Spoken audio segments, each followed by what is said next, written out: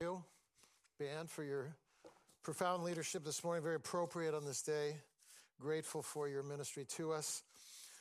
Good morning, everyone. I'd like to say Happy New Year, but that would be a disingenuous statement in the moment as we open 2021 with kind of a continuing theme of darkness that was 2020. And yet, in the midst of this darkness, I'm profoundly privileged and grateful to be able to come and be with you today as we worship together online and offer a word of hope, a calling really from God for you, your family, for us together as a community, a local church, and also, frankly, for people of faith everywhere. And so please join me in prayer as we prepare to receive what God has from us from the scriptures this morning as we begin a new series on the theme of Shalom. Let's pray together. Father, thank you so much that we can gather, I usually say, or did a year ago, within these walls, but now it's become normal to say thank you, Father, that as we gather scattered in your providence, that you still speak to us, that we're still one community, that we don't see each other, we can't hug and weep together and laugh together, as would be normal.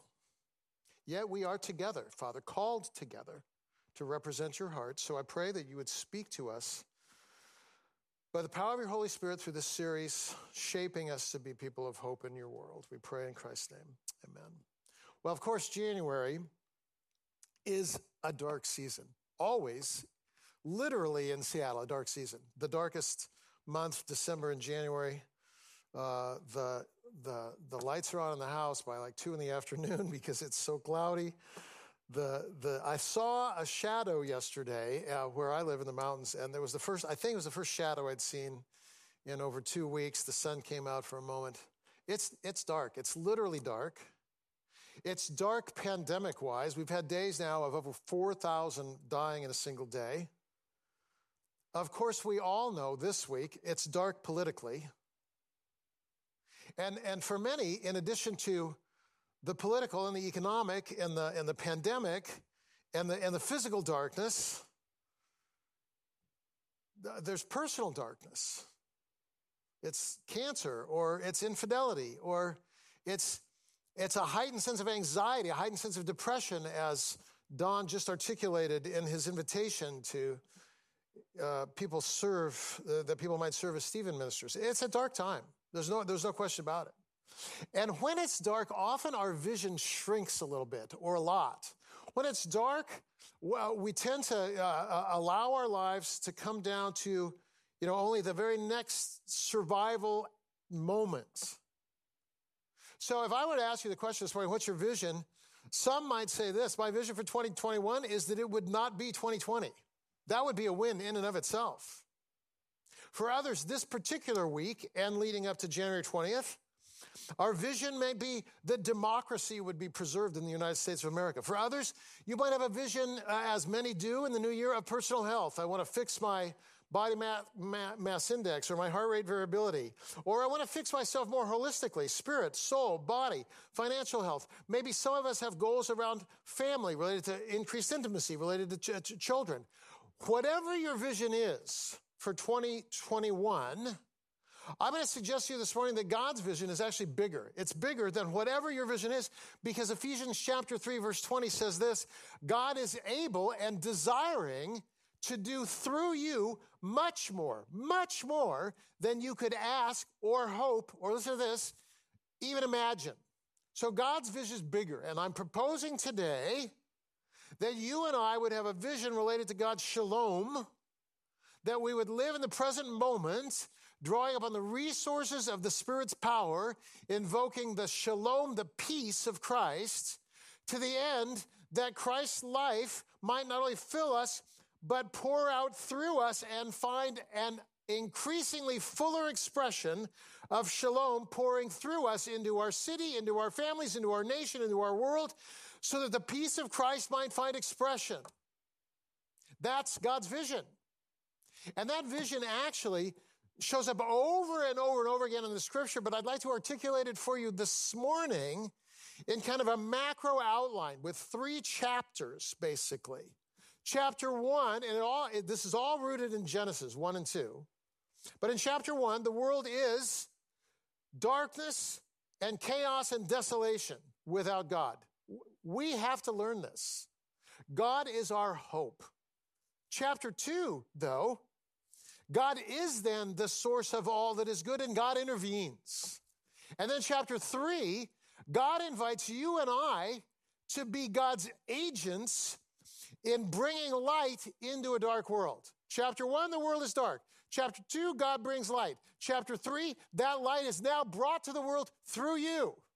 That's your vision, or should be. So let's look at these 3 chapters. They're all really, really important.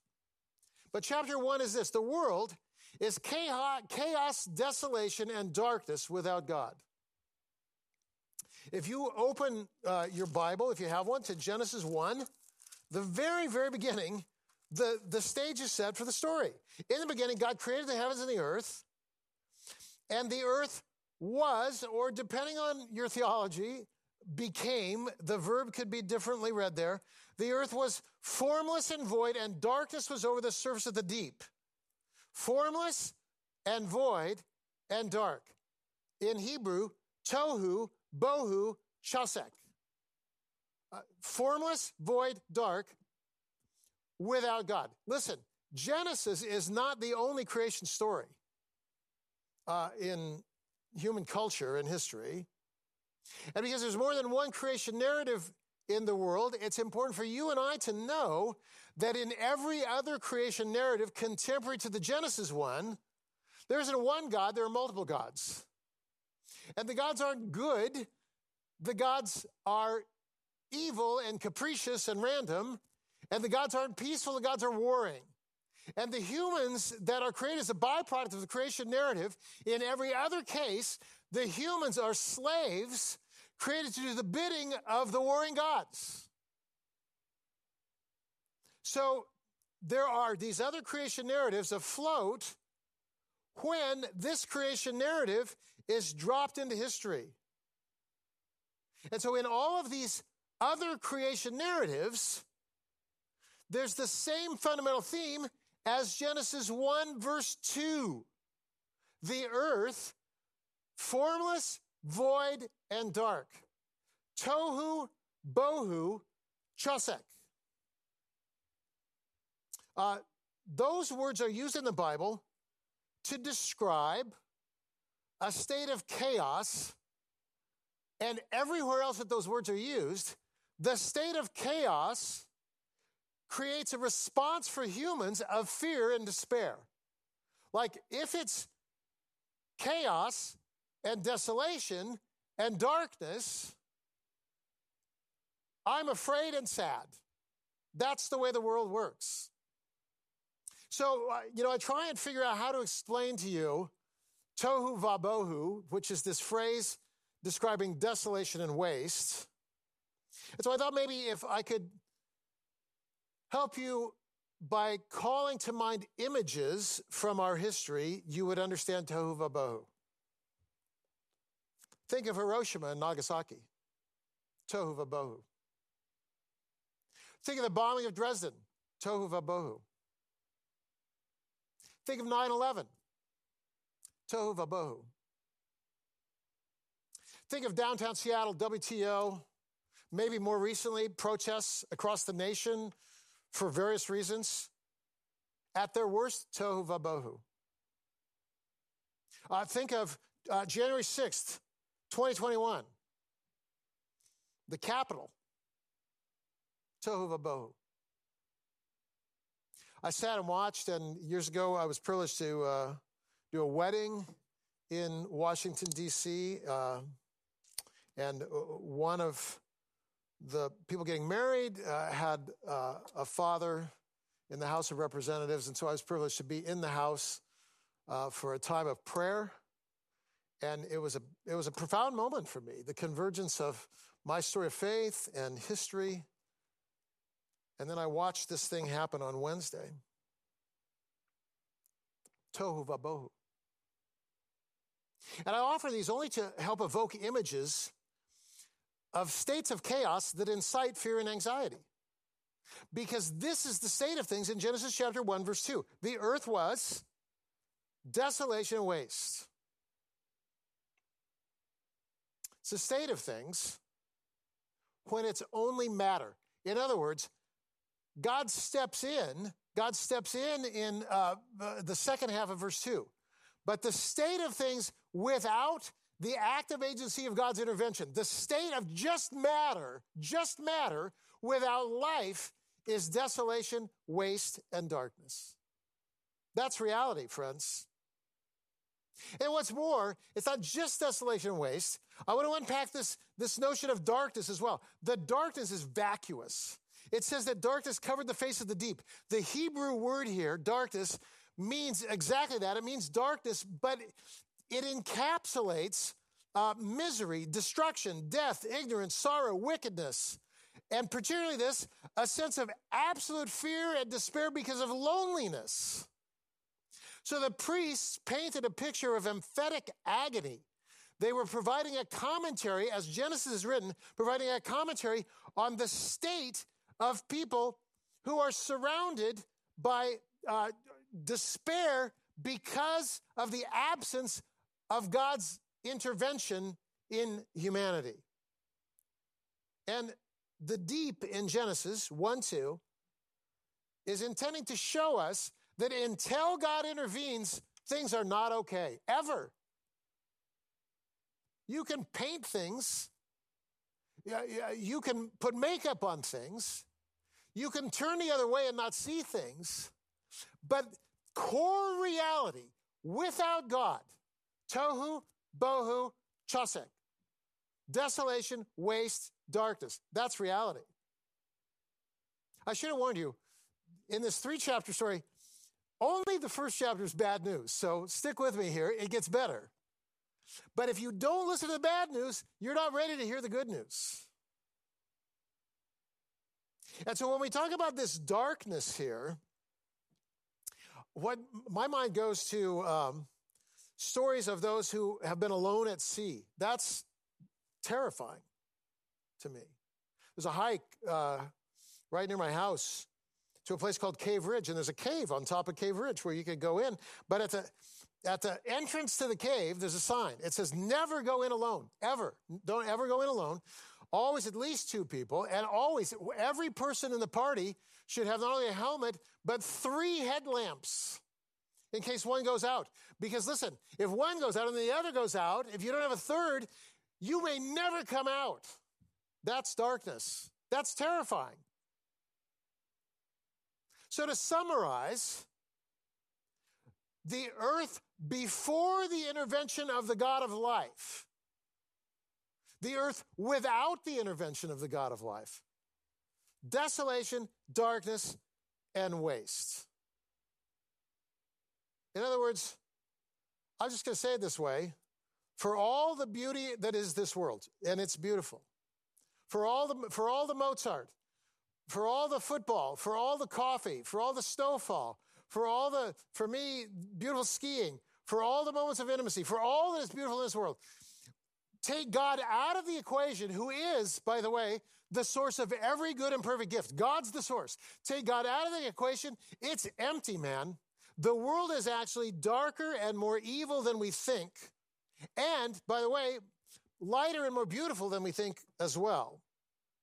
But the sense of despair and hopelessness that is a world with God breaks into our lives on a regular basis. And this week, of course, is no exception. But not just this week. I have a friend who died at 16 at the hands of a drunk driver. We were in youth group together. And he was driving home from leading worship. And a drunk driver ran a red light, and he was gone. I was a junior in high school. I have a friend in Friday Harbor weeping at the notion that contentment would ever be attainable in his life. He had wealth, but he wasn't content. I had a several-hour conversation on a flight from Bangkok to Tokyo with a man who's spiritually hungry, who had tried again and again and again in various cults to find meaning and hope and movement towards justice and beauty, and every time was left disillusioned and quote-unquote burned. And he said, I'm terrified to put my faith in Jesus because will he let me down too? Darkness, darkness, darkness. abuse, addiction, increased income gap, loss of family structure that leaves people out there with no social safety net. The preacher in Ecclesiastes calls this life under the sun. So it's just kind of the reality of what life is without the active presence of God. And this is the essence of the creation narrative, that all the narratives that are contemporary to Genesis, they kind of end there. Yeah, here's the earth, like you struggle and you war and then you die. And that is the world without God, and we live there. It's a world of George Floyd. It's a world of Breonna Taylor. It's a world of huge prison populations. It's a world of devaluing life in the womb. It's a world of devaluing family systems.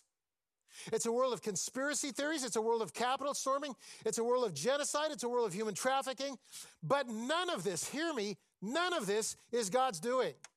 And that's vital, because one of the fundamental questions we must settle in our minds and our hearts, we have to answer this question.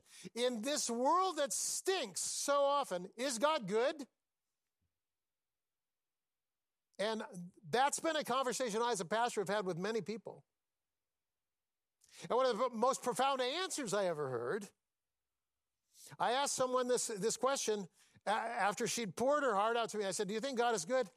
And her response was this: I've heard rumors to that effect. Listen, friends, you got to do better than that. Because if you doubt that God is good, you have no basis for trust, no basis for hope, no basis for calling. But in the Genesis story, in contrast to every other creation narrative, there are no smaller gods. There's only one God, and the gods aren't warring. The God is good. The God is a God of peace. The God is a God of justice. And Elohim, our God, does not come out from the deep. Elohim is separate from and independent of the chaos and the agony and the oppression and the injustice and the darkness. That is not God. God's over here. So the creation narrative is saying something very important for January 2021. It's saying this: the world without God is terrifying. It's filled with lies. It is filled with fake news. You won't know who to believe. There are conspiracy theories afoot. People will lob, emotional and verbal grenades at one another on social media. That's the world we live in. But that is not the world that God has created. One author says it this way: our fundamental problem is the absence of God's shalom. Because, listen, apart from God, the world is not neutral. Apart from God, the world is emphatically negative. Desolation, waste, darkness, which then becomes the source of all fear. Have you seen fear this week? The source of all greed, the source of isolation, the source of anxiety. And then it's the fear and the greed and the isolation and anxiety that give rise to violence and hatred and tribalism and materialism and racism and environmental degradation. So the sense of tohu, bohu, grows deeper. That's our world. It's true globally, it's true nationally, it's true personally. I was privileged to sit in a class on learning to tell your own story this past Thursday evening at Bethany Community Church here. It was a marvelous class. But the class, in a sense, is a reminder that every one of us walks through tohu vabohu, desolation, waste. All of us do. We live in a fallen world, and there are moments when, quote unquote, life without God breaks in. And if not moments, seasons. So we got to start there. The world without God, desolation, waste, darkness. And so when you take God out of the equation, that's where you're headed. Years ago, I spoke at a retreat to a group of international students. And we were sitting in a circle. I was doing a seminar, breakout seminar with some students from UW about the existence of God. And these were all really smart people. There was a guy there. He happened to be a student studying. He was working on his doctoral degree in some form of physics that I couldn't ever explain to you. But he's from China. And we're sitting around and we're talking about how do you know whether God exists or not? And so people are getting a bit philosophical, and there's some apologetic evidence being tossed about, proof of the resurrection and different things like that. And then this man from China, he said, I need to speak. And we all stopped, listened to him. He said, I was in Tiananmen Square when the tanks rolled in, when people were killed. And this is what he said, I have seen life without God. And because I've seen life without God, I know that God exists. Because God has broken in, and all of life is not Tiananmen Square. And that brings me to the second point. Chapter 2 in our story, God breaks through and is the source of all that's good. So yeah, the darkness is real, utterly chaotic, despair-inducing, but God's positioned over it and God confronts the darkness. The authors of Genesis 1 were emphatic about the utter desolation of the world before God, but then when God speaks, it changes everything. Watch this. It says here, darkness was over the surface of the deep, and then the Spirit of God was moving over the surface of the waters. I love this. The wind, the breath, the violent exhale of God moves over this surging mass of misery. The Hebrew word for move literally means to brood, as a hen broods over her eggs. It's as if God's Spirit, which by the way is ruach, the feminine noun in Hebrew, God's Spirit positions herself to confront the misery and destruction and darkness and sorrow and wickedness, brooding over the darkness and despair, as if she is about to do battle with darkness. And here's her strategy. I will take this darkness and bring what? Light, by birthing life and dispelling despair. Because the very next thing you read is this, then Elohim, the supreme, all-powerful God of the universe, speaks and says, let there be light, and boom, big bang, light is born. And Elohim saw that the light was, verse 4, good. Good. Oh, that's actually very good news. Like the trajectory of darkness and despair is broken because God has intervened. God speaks and goodness is birthed from the cesspool of despair. Because the rest of Genesis 1 is the story of God's life infusing everything. And when that happens, everything changes. We move from darkness to light. We move from non-life to life. We move from despair to hope. We move from the void to beauty. We move from non-distinction to dignified diversity, a whole world of life praising God.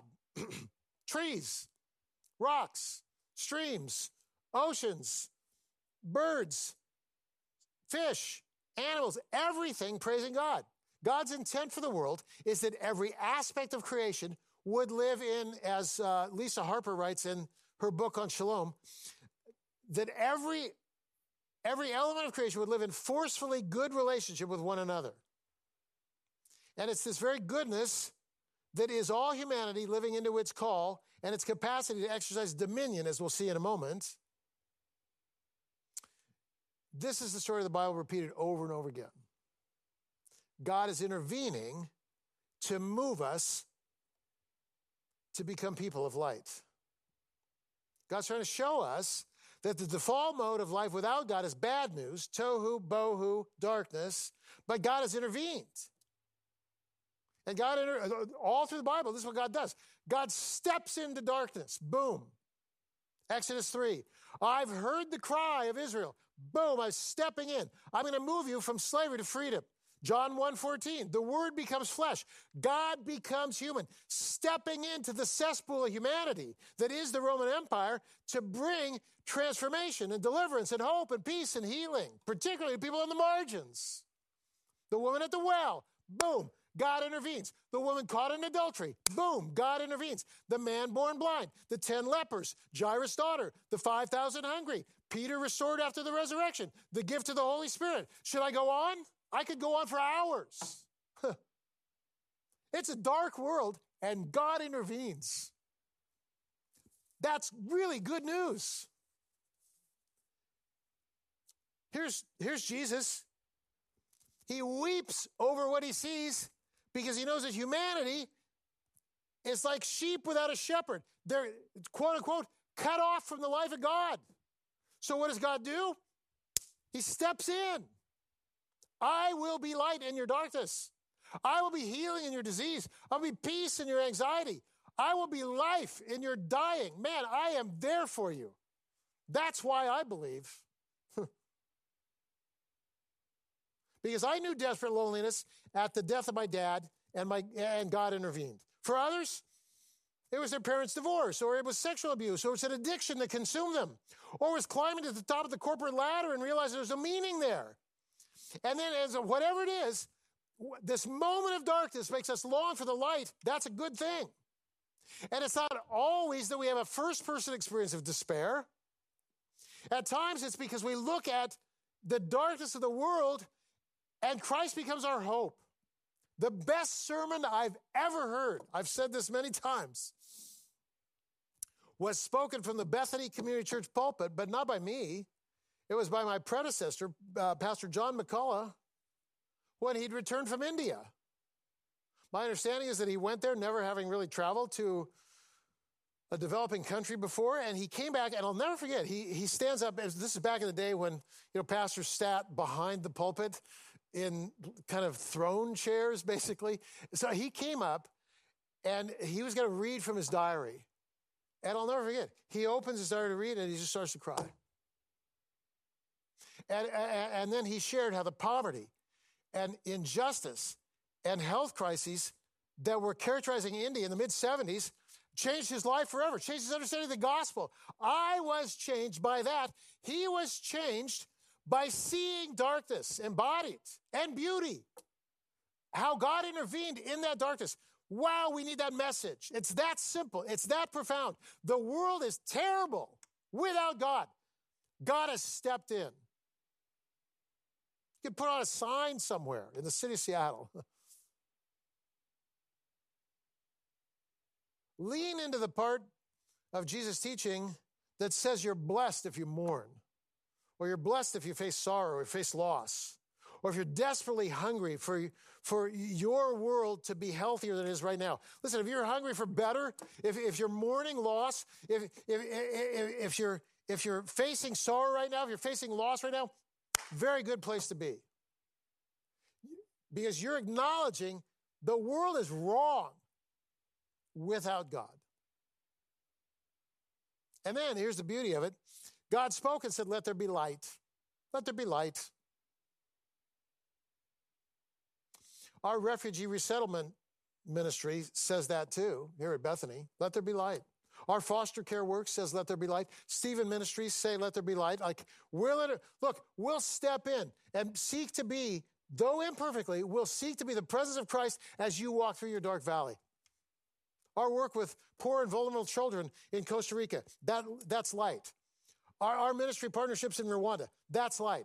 I remember being in Rwanda about 10 years ago now or so, and I'll never forget this big, it wasn't a Hummer, but it was like some kind of off-road vehicle. The roads are so bad. We're driving into this little area where we were going to meet with a group of people whose title at the time was this: people living with AIDS. That was their group. That's what they were called.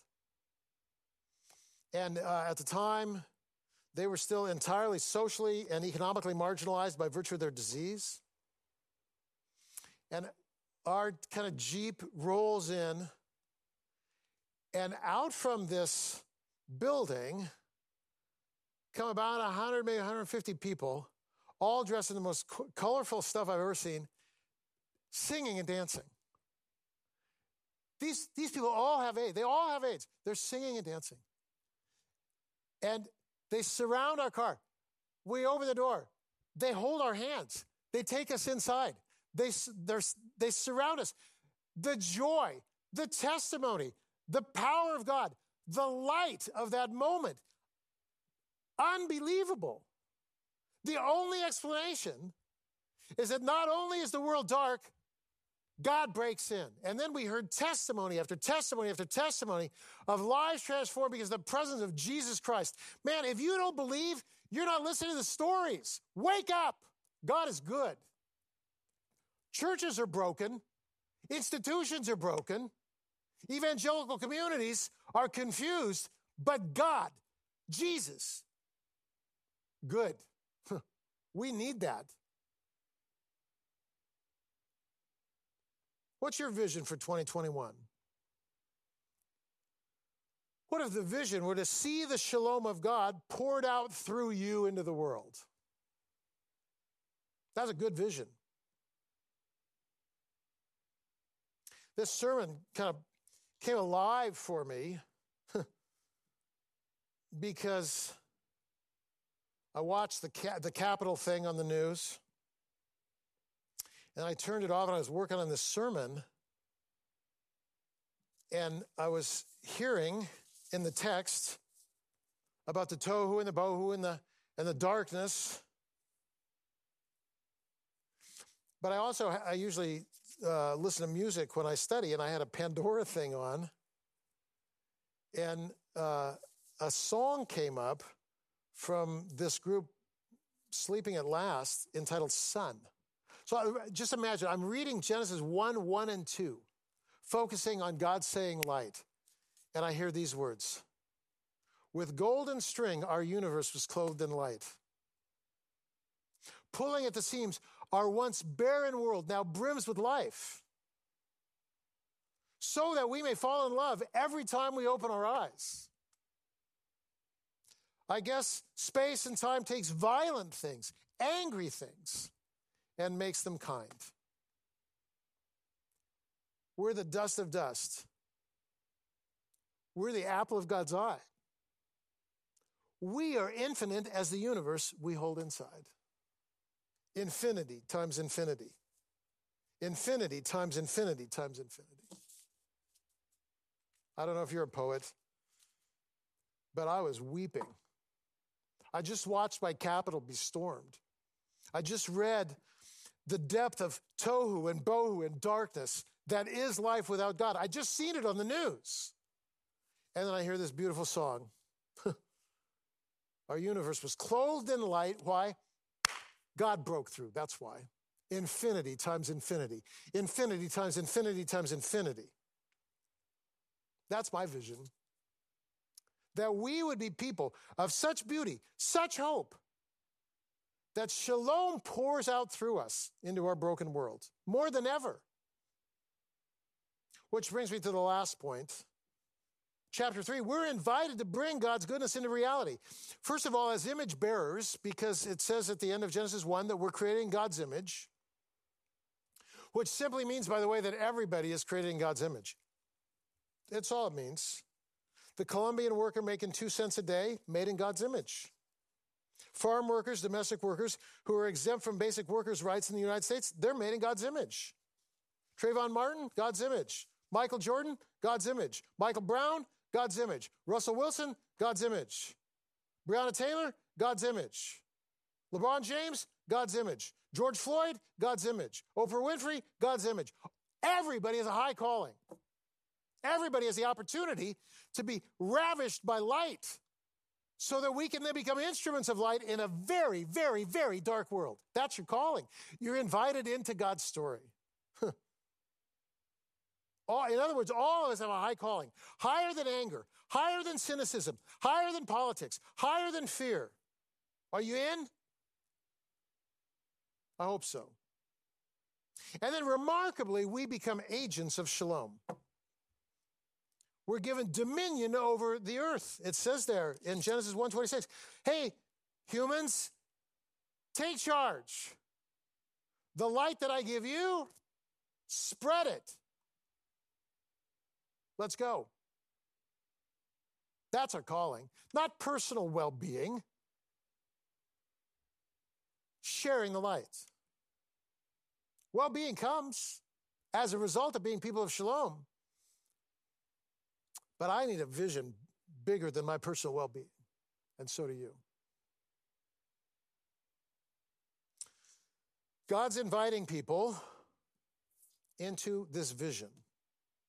And we who are Bethany Community Church have a mission statement of inviting people to God, who is the source of light and hope and healing, and inviting people to community so that we together can receive the light of Christ from one another, and inviting people to wholeness so that out from fullness we can intervene in the world on God's behalf and bring peace and hope and justice and mercy and wisdom to a world so dark.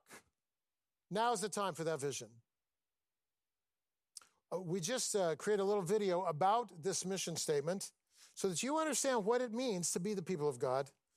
I think the link for that will be in the notes if you're watching online. In fact, you are watching online, so the link will be in the notes. But this is God's vision. You know, for years I had a sign in my room. It was a little card I'd received at some seminar. And it simply said this: not somehow, 4 words, not somehow, but triumphantly. That really challenged me to quit worrying about whether I'd have enough provision, whether I'd be financially secure in my old age, whether I'd be good enough, healthy enough, good looking enough, popular enough, smart enough. It kind of freed me from the trap of endless self-improvement to prove myself somehow worthy enough to be in God's story.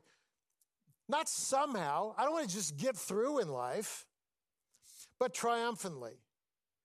Like, it was a reminder that right where I am today, God's inviting me to contribute to the shalom of the world. With my health issues, with my aging body, with my family challenges, with my uncertainties about the future, with my love for my democracy that feels like it's hanging by a thread, all of it. Nonetheless, God is saying this: Richard, I have a job for you. Pour shalom into the world, because it's a dark and scary place. But God has said, let there be light. Now you go say it too. Let's pray. Father, not somehow. We don't want to just, muddle through 2021 with 2 shots and an aid package from Congress. No, we want to so receive your life that we're set on fire to be light in the darkness, because it is, without you, tohu, bohu, darkness. And you are the light of the world. We receive you now, Father. Live in us, fill us, empower us, call us, send us. And we'll thank you for the adventure that awaits in Jesus' name. Amen.